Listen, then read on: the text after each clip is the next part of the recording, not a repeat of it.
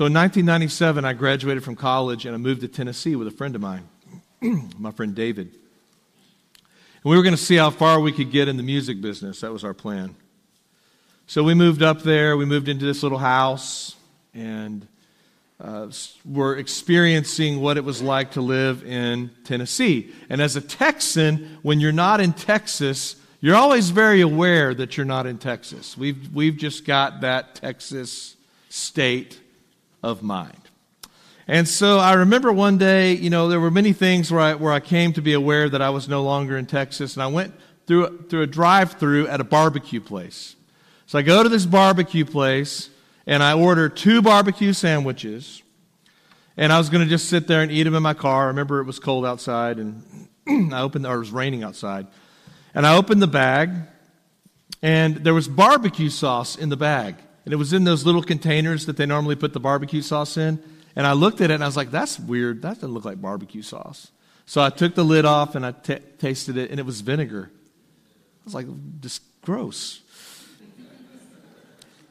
So I unwrap the sandwich, and I open up that bun, and there's pork in it, and coleslaw all over it.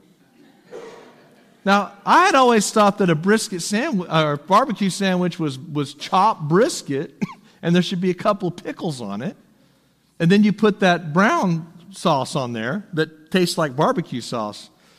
But they had given me that vinegar and I didn't even like coleslaw back then. My palate is more refined now, and I like cabbage and mayonnaise a lot better, I guess. But but I was shocked, and I'll never get over how I just had this feeling like I wanted to drive back through the drive-thru and just throw that coleslaw what are you doing putting coleslaw on a barbecue sandwich? But over time. Longer I lived there, I started to really like that gross sandwich. And I would drive through and get that nasty sandwich, pour that vinegar all over it, and go to town. And I probably still would like one of those sandwiches if I was there in Tennessee.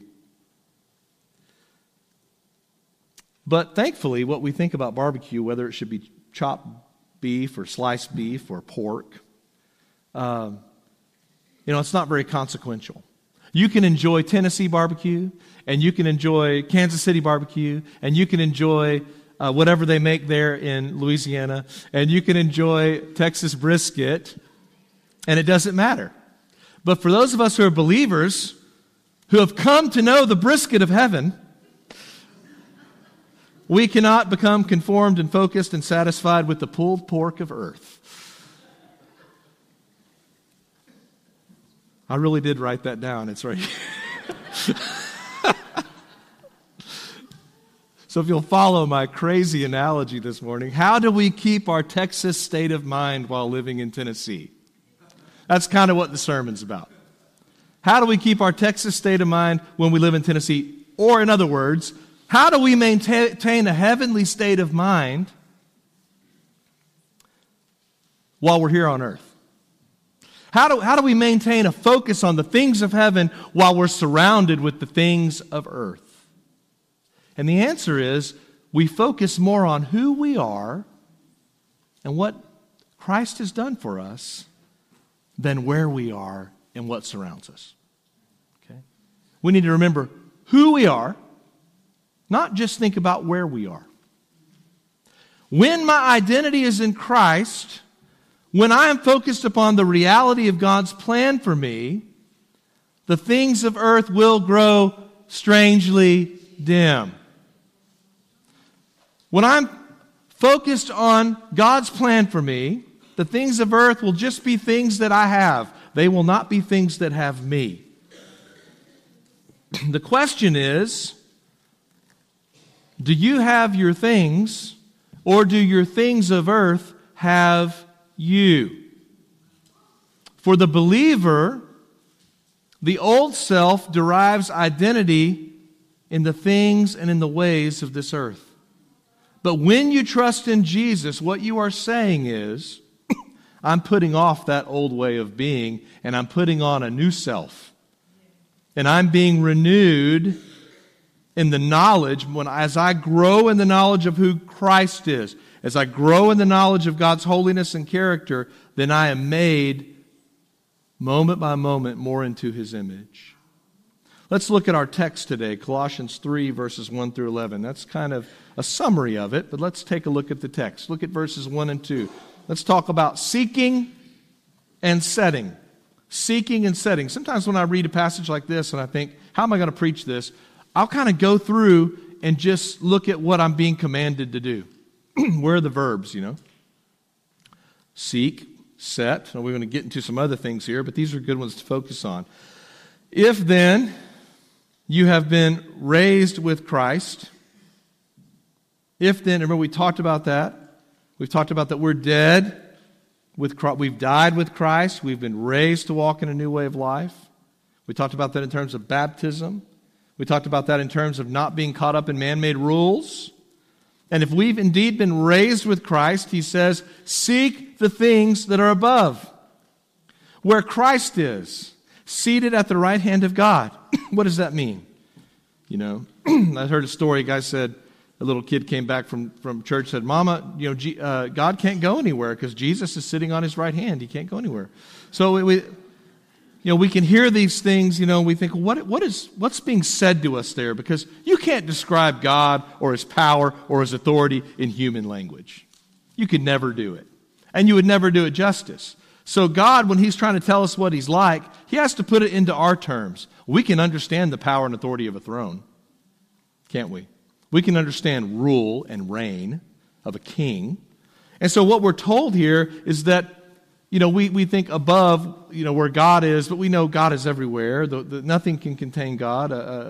God is everywhere. When we think of the above, when we think of where Christ is, what we're to think about is the highest power and authority that there is. What this is of giving us a picture of God rules, God reigns. Set your mind. Seek after the things that are above. Seek after God rule, God reigns. That's what we're being told to do. Set your minds on the things that are above, not on the things of earth. So those are two parallel verses. They're really saying the same things, aren't they? Pursue, strive, go after as hard as you can the rule and the authority of God in your life. Concentrate with your mind. Set your mind. Concentrate on the things of heaven. Be heavenly minded even though you're here on earth. Just before I graduated from college, speaking of those days, as I began to think about them, before I graduated from Howard Payne in 1997 and moved all the way to Tennessee, Melissa finally agreed. Just right before I left, she agreed to go on a date with me. It took a lot, that was a lot of work to get that date. She turned me down, but previously, and I don't blame her. Smart. But we went on some dates, and what we would do, our dates, we found these places where we could go dancing, and so when you're like Baptist kids at a Baptist college, you got to be really careful where you dance, unless you go to Baylor. But they don't care there. It's too many kids. So where we found you could dance was that there were these places that would have dances for senior citizens. And they would play old classic country music, and we would go out to these little places, these little halls, community centers, and they had good music, and they always had really good snacks. And I was like, this is way better than dancing in a nasty bar. So we would go out there and dance and eat snacks and talk with the old people, and then the one time they cut in, that these two old people cut in on us, and I was like, this is weird. And the lady started dancing with me, and she said, we just thought y'all were getting a little bit too close to each other. I was like, okay. So we realized that we were being chaperoned by the whole group there every time we were at the dance hall.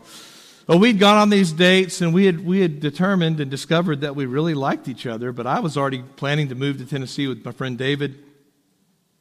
And so when I got up there to Tennessee, there was a big part of my mind that was still really concentrating on what was left in Texas. And, I wasn't really concentrating on music or working or eating sandwiches. My mind was really focused and concentrating on Melissa because I was thinking, what would it be like if we got married and we could be together forever? What would that be like? And I just thought about that all the time. Maybe you remember those days of that kind of infatuation, of just your mind being preoccupied with your sweetheart. Well, what Paul's calling us to here is a similar kind of preoccupation. But our mind to be preoccupied with the things of God. And Paul mentions those things that should be our focus. Look at verse 1. You've been raised with Christ. Your Savior, Jesus, reigns over the universe in sovereignty. And then look at verse 3. He says, for you have died. Which reminds us of Galatians 2:20. I've been crucified with Christ. It is no longer I who live, but Christ who lives in me. And the life I now live in the flesh, I live by faith in the Son of God who loved me and gave himself for me. He says, you've died. It's no longer you living, it's Christ living in you. And your life is hidden. Your life is hidden with Christ in God. Now that would have been a key word. That idea of being hidden meant intimacy. You've been wrapped up in God, you know.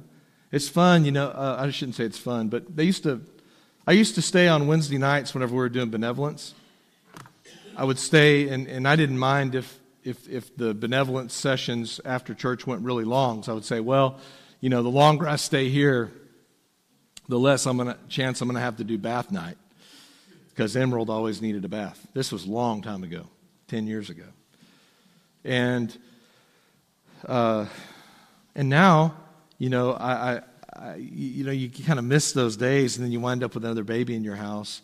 And, you know, it's always fun to hold a baby when they're wrapped up in that giant towel, and you're holding that baby, and they're wet and they're warm because they just got out of the. You remember that feeling? Well, I'm getting to have it again. So nanny, nanny, boo, boo, right? I thought those days were over, and then, you know, I'm holding this baby. I even did it last night, and just wrapped her, and she was just enveloped in that towel, you know. And what a sweet feeling. It's just, and then you take that baby wrapped up in that towel, and you wrap that baby up in your arms. That's how we are. We're hidden with God in Christ that way. We're wrapped up in Him. And that's why Paul's saying, hey, when you're wrapped up, when you're so closely identified with Christ that you're hidden and wrapped up in Him, you got to be real careful where you take that.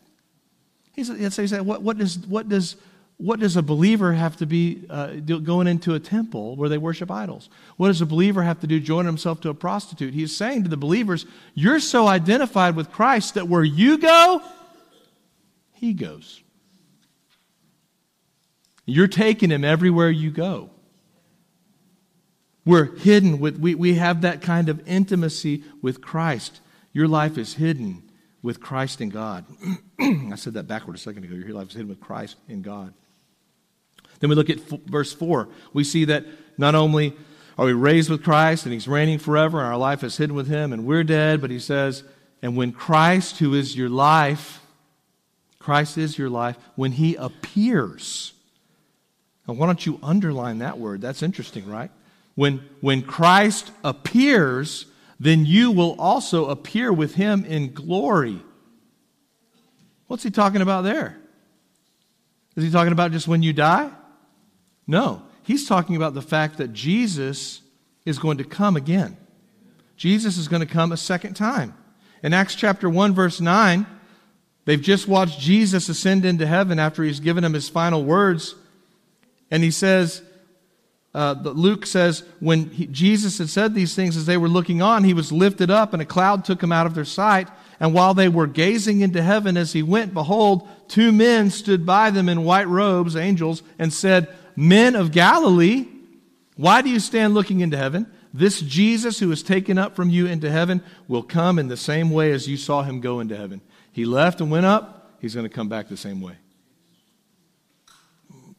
Titus chapter 2, verse 11 through 14. For the grace of God has appeared, bringing salvation for all people, training us to renounce ungodliness and worldly passions, and to live self-controlled and upright and godly lives in this present age. Verse 13, waiting. Well, what are we waiting on? Waiting for our blessed hope. What is your blessed hope? The appearing of the glory of our great God and Savior Jesus Christ. There it is right there, Jesus being called God. How about that? waiting for our blessed hope, the appearing of the glory of our great God and Savior Jesus Christ, who gave himself for us to redeem us from all lawlessness, to purify for himself a people for his own possession who are zealous for good works. What are we doing? We're living in a certain way as we wait. Now, evangelicals have been talking a lot lately about all the turmoil in the Middle East. And if you came to me and you said, what does it mean? You know what I would tell you? I don't know. No man knows the day or the hour. I'm not going to speculate. And I think back to when I was a boy and growing up in the church, and I remember a lot of the dispensationalist teachers would come in, and they would bring in these boards, these big, like plywood or canvas boards, and they would set them up in the sanctuary, and they would tell us, here's exactly how the world is going to end, you know? And it would frankly just scare us to death as they would tell us. They would try to explain how it was all going to end. And then it seems like the way they just thought, well, the world was going to end like in, sometime probably in the late 80s, I guess is what we were all thinking. But here we are, And I tell people, don't you think that when the Civil War started, people thought, this is it?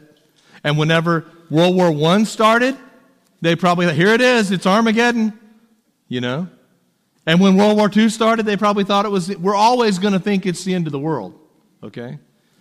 And Jesus said, you're going to hear about wars, and you're going to hear about rumors of wars, you're going to hear about earthquakes and famines. And he said, but it's still not the end. We always leave that part off. But the end is still yet to come. Now, are you living in the last days? Are you living in the last days for sure? Yes, because you're living in the days after Jesus came. So we're in the last days. We just don't know how long the last days are going to last. But these are the last days. And there's disagreements over this. We could go through the line down in this church, and we can have some people that'll say, I think it's going to happen this way. I think the millennium means this. I think that physical Israel means this. I think physical Israel means this. I don't think the millennium means this. We could have all these disagreements. We don't make that an issue here at Fellowship. Because there can be, people. I have heroes that love the Lord that disagree on eschatology. Eschatology is the theological word for the end times.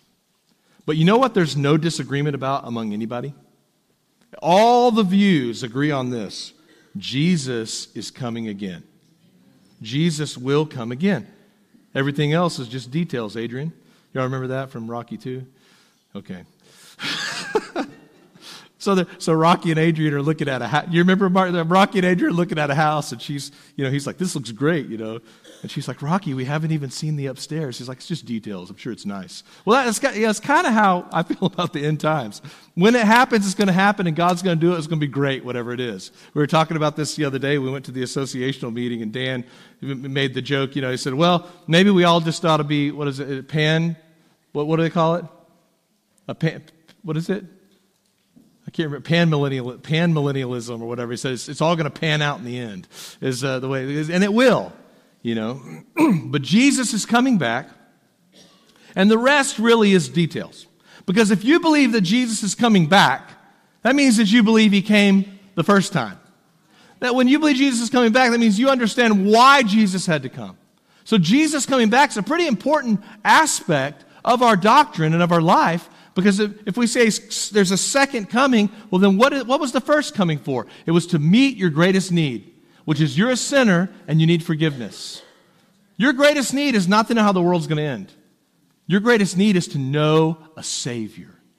And if you know a Savior who came the first time to save you, and you know he's coming back again, hey, it might happen in our lifetime. I mean, imagine if right now, I've thought about this. I think I've even told you, so now this will spoil it. But I thought, if I'm ever preaching on this, and I've just never had the guts to do it, is just to get one of these kids that plays the trumpet. And say, okay, I'm going to be preaching, and when I say this certain word, like Rocky 2, or I don't know, like that, you just be up in the balcony, you blow your trumpet as loud as you can. And then to say, and so we can imagine if that happened, to say, okay, were you ready for that? Were you living in such a way that you're going to be ashamed of the way you're living and the way you're thinking and what you're doing when that last trumpet sounds? Or should we always be living in a way that we will welcome that trumpet? We will welcome that. Because can you just imagine that ringing out?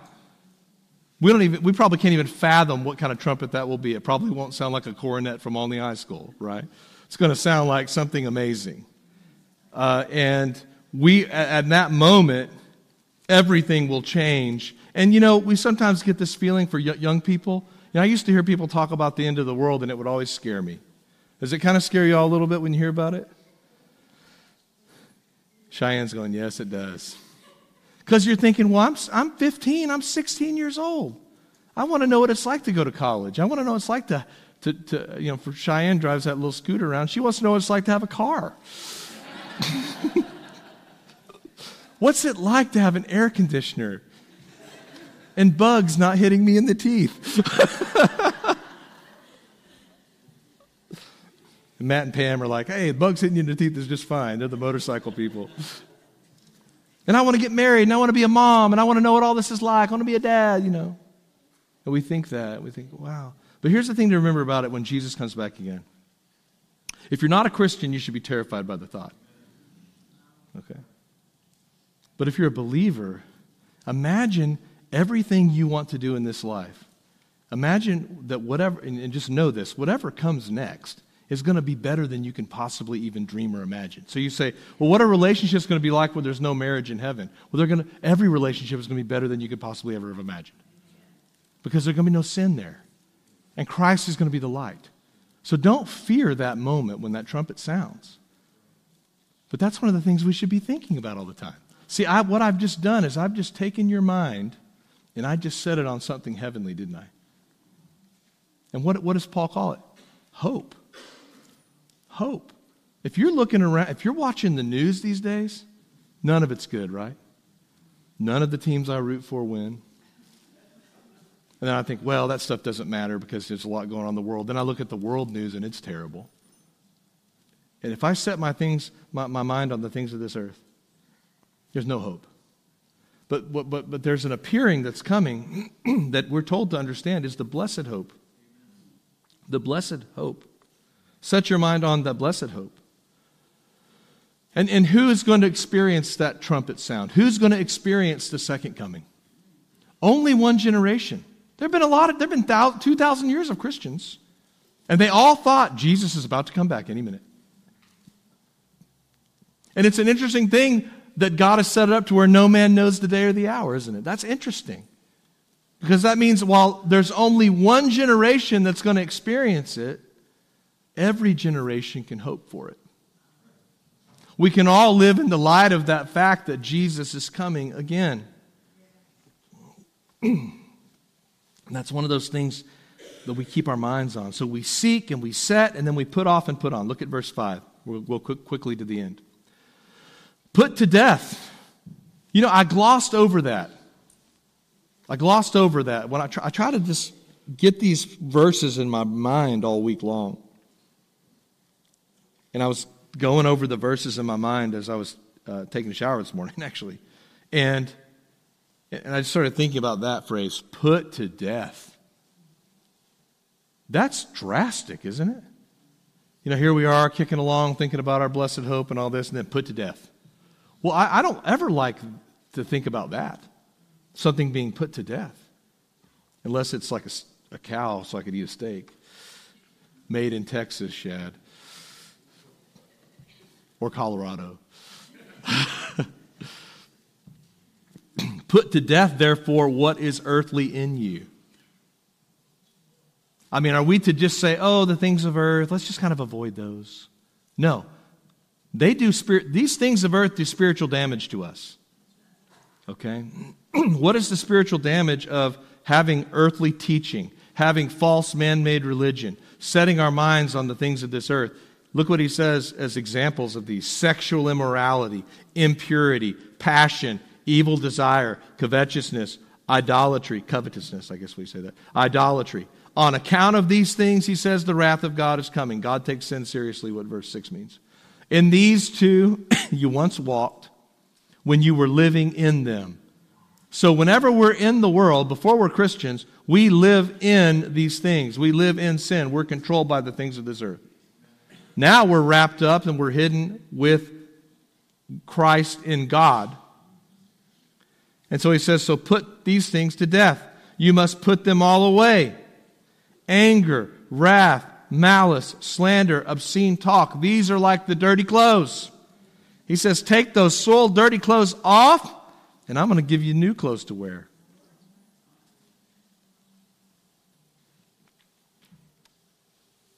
We put off these earthly things because this is the so what these are all we can get wrapped up in all of these things when we believe Satan's garden lies. How does a person get caught up in sexual immorality, impurity, passions, evil desires, covetousness, idolatry? He mentions more here in just a moment. How do we get caught up in these things? Oh, anger, wrath, malice, slander, obscene talk. How do we get wrapped up in these? Put it this way. Are you being controlled by any of these things? And there's a lot there. There's like some that we know are sort of no-brainers. You know, we all know we don't want anyone to think we're sexually immoral. We want everybody to think we're pure. We don't want to have evil desires. We don't want to be jealous for other people's things. We don't want to be idolaters. But it's pretty easy for us to be jealous, isn't it? It's pretty easy for us to harbor malice in our heart towards somebody else. How do we get caught up in these things? Whenever you believe the lie from Satan, which is the same lie that he said in the garden, which was, you should just make your life about yourself.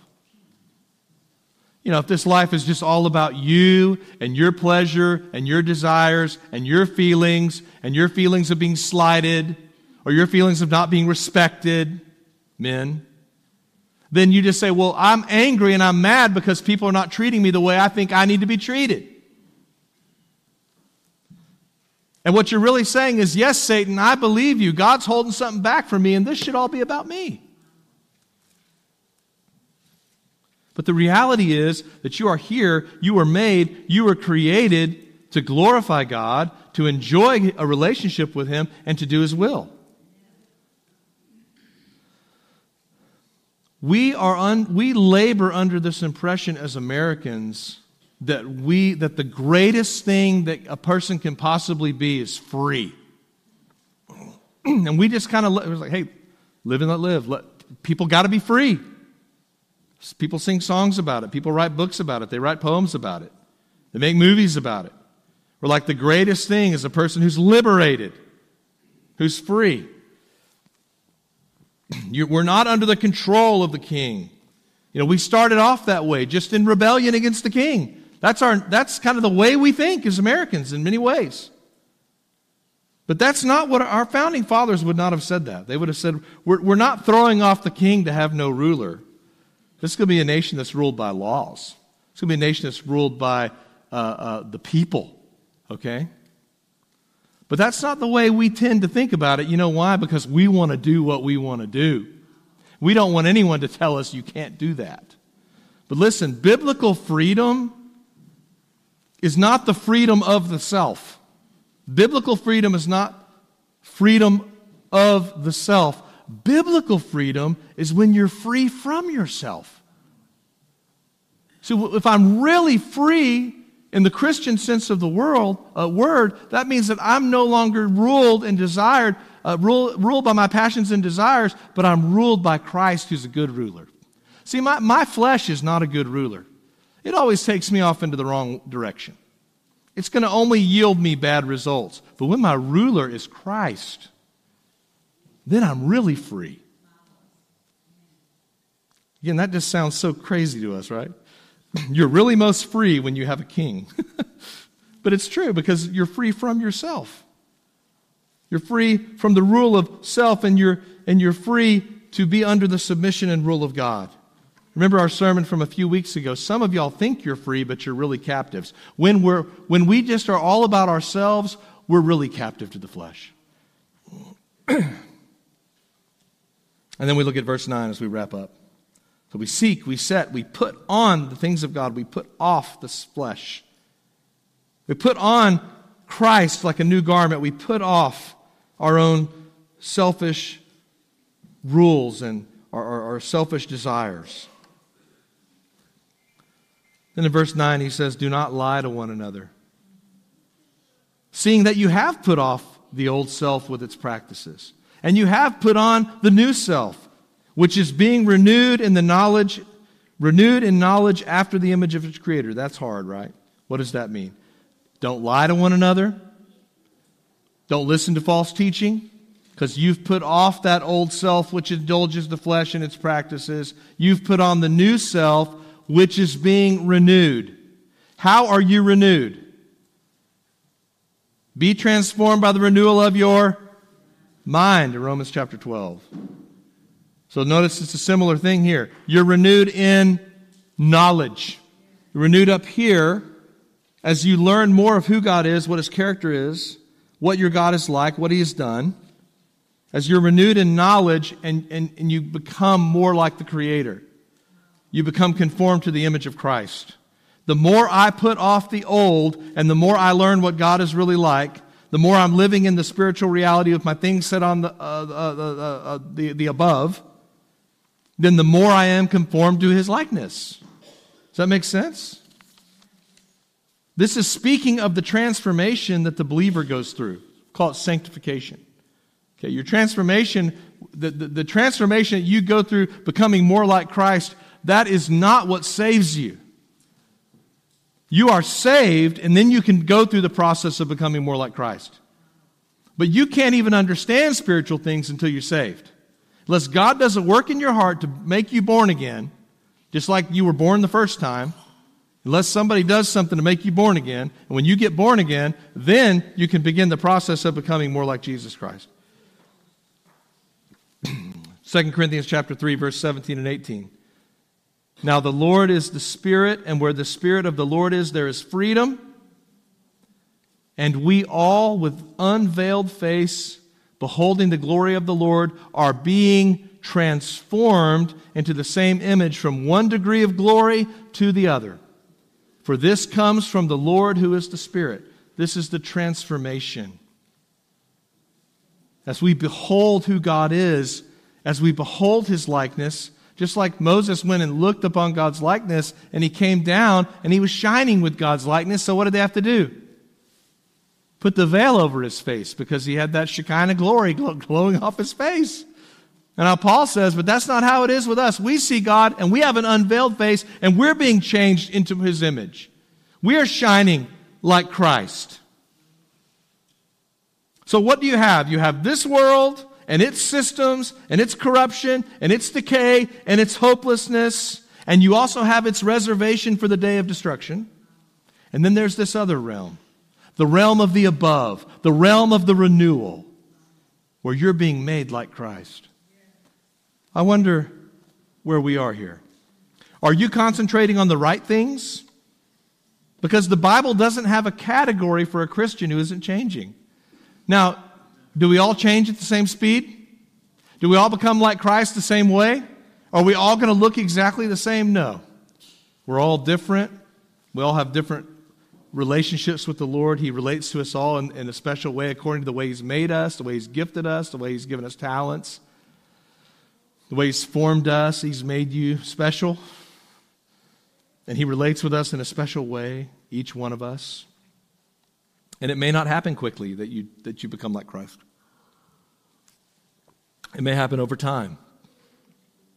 And you may feel like it's one step forward and two steps backward, and sometimes the change is there and sometimes it's not, and sometimes the desire is there and sometimes it's not. But the truth is that He who began a good work in you will be faithful to complete it. What does that mean? There doesn't become a point in the Christian life where you stop in the middle. But how many Christians think that there's a point in the Christian life where you stop in the middle? And they just say, well, I've done enough. We had a landlord one time in Tennessee. I'm just talking about Tennessee stories today. And this lady was a member of our church. And we lived in her backyard. Like, seriously, we actually lived in the lady's backyard. Whenever she got married, she said her husband and her father went out into the backyard and built a house there. And then years later, after her parents died, her and her husband moved into the big house and they rented out the other house. So Melissa and I were living in that house. She was an old lady, and she didn't like me. And she was mean. I'll give her that. But she was sitting there in the living room one time, and I said, well, I can't remember what her name is. Why don't you come down to church? And she says, oh, I've done my part. I'm done. That was her attitude, was like, I've quit. I don't have to do anything else. I've done enough. Is that the way transformation works in the Christian life? No. It says, he who began a good work in you will be faithful to complete it until when? The day of Christ. He's going to work on us till either we go to heaven or he comes here. And that's the way he's going to work on us. So where are we? Because the true believer wants more of Christ. Think about that. The true believer doesn't say, I'm satisfied where I am. What does the true believer say? I want more of Jesus. I want more of Christ.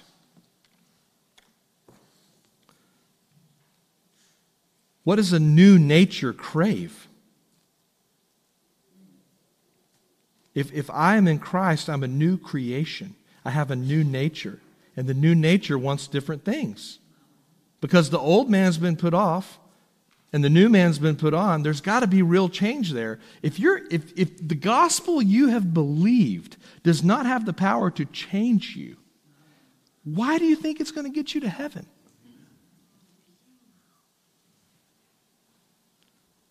Either the gospel has power to change people or it doesn't. And we love to see that change, don't we? The gospel is radical. It ushers in a radical new realm, a new reality, a new realm of renewal as we keep putting off and keep putting on. And then we're no longer constrained by the things of this world, the things that make people judge each other and kill each other and hate each other and fear each other. Look how radical this realm is. Verse 11 tells you how radical the realm of God is. The realm of the above, the realm of the renewal. Here in the renewal. And I read that verse 11, here, and I underlined, here. Where is here? What's he talking about? In the church? In heaven? He's talking about here what he's been talking about the whole time. In the change, in the transformation, in the renewal, in the things above. There is no Greek, no Jew, no circumcised, no uncircumcised, no barbarian, no Scythian, no slave, no free, but Christ is all and in all. That's radical. So the question this morning, what kind of sandwich are you eating?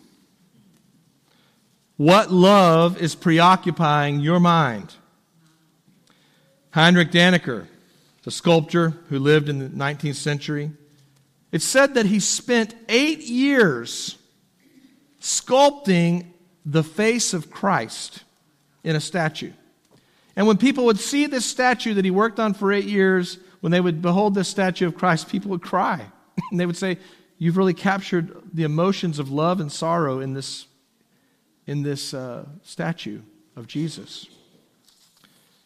And people marveled at his work. And then someone came to him and said, hey, you did a great job on the Jesus statue. Do you think you could carve for us a statue of Venus, the Roman goddess? And this was what his answer was purported to be. He said, no.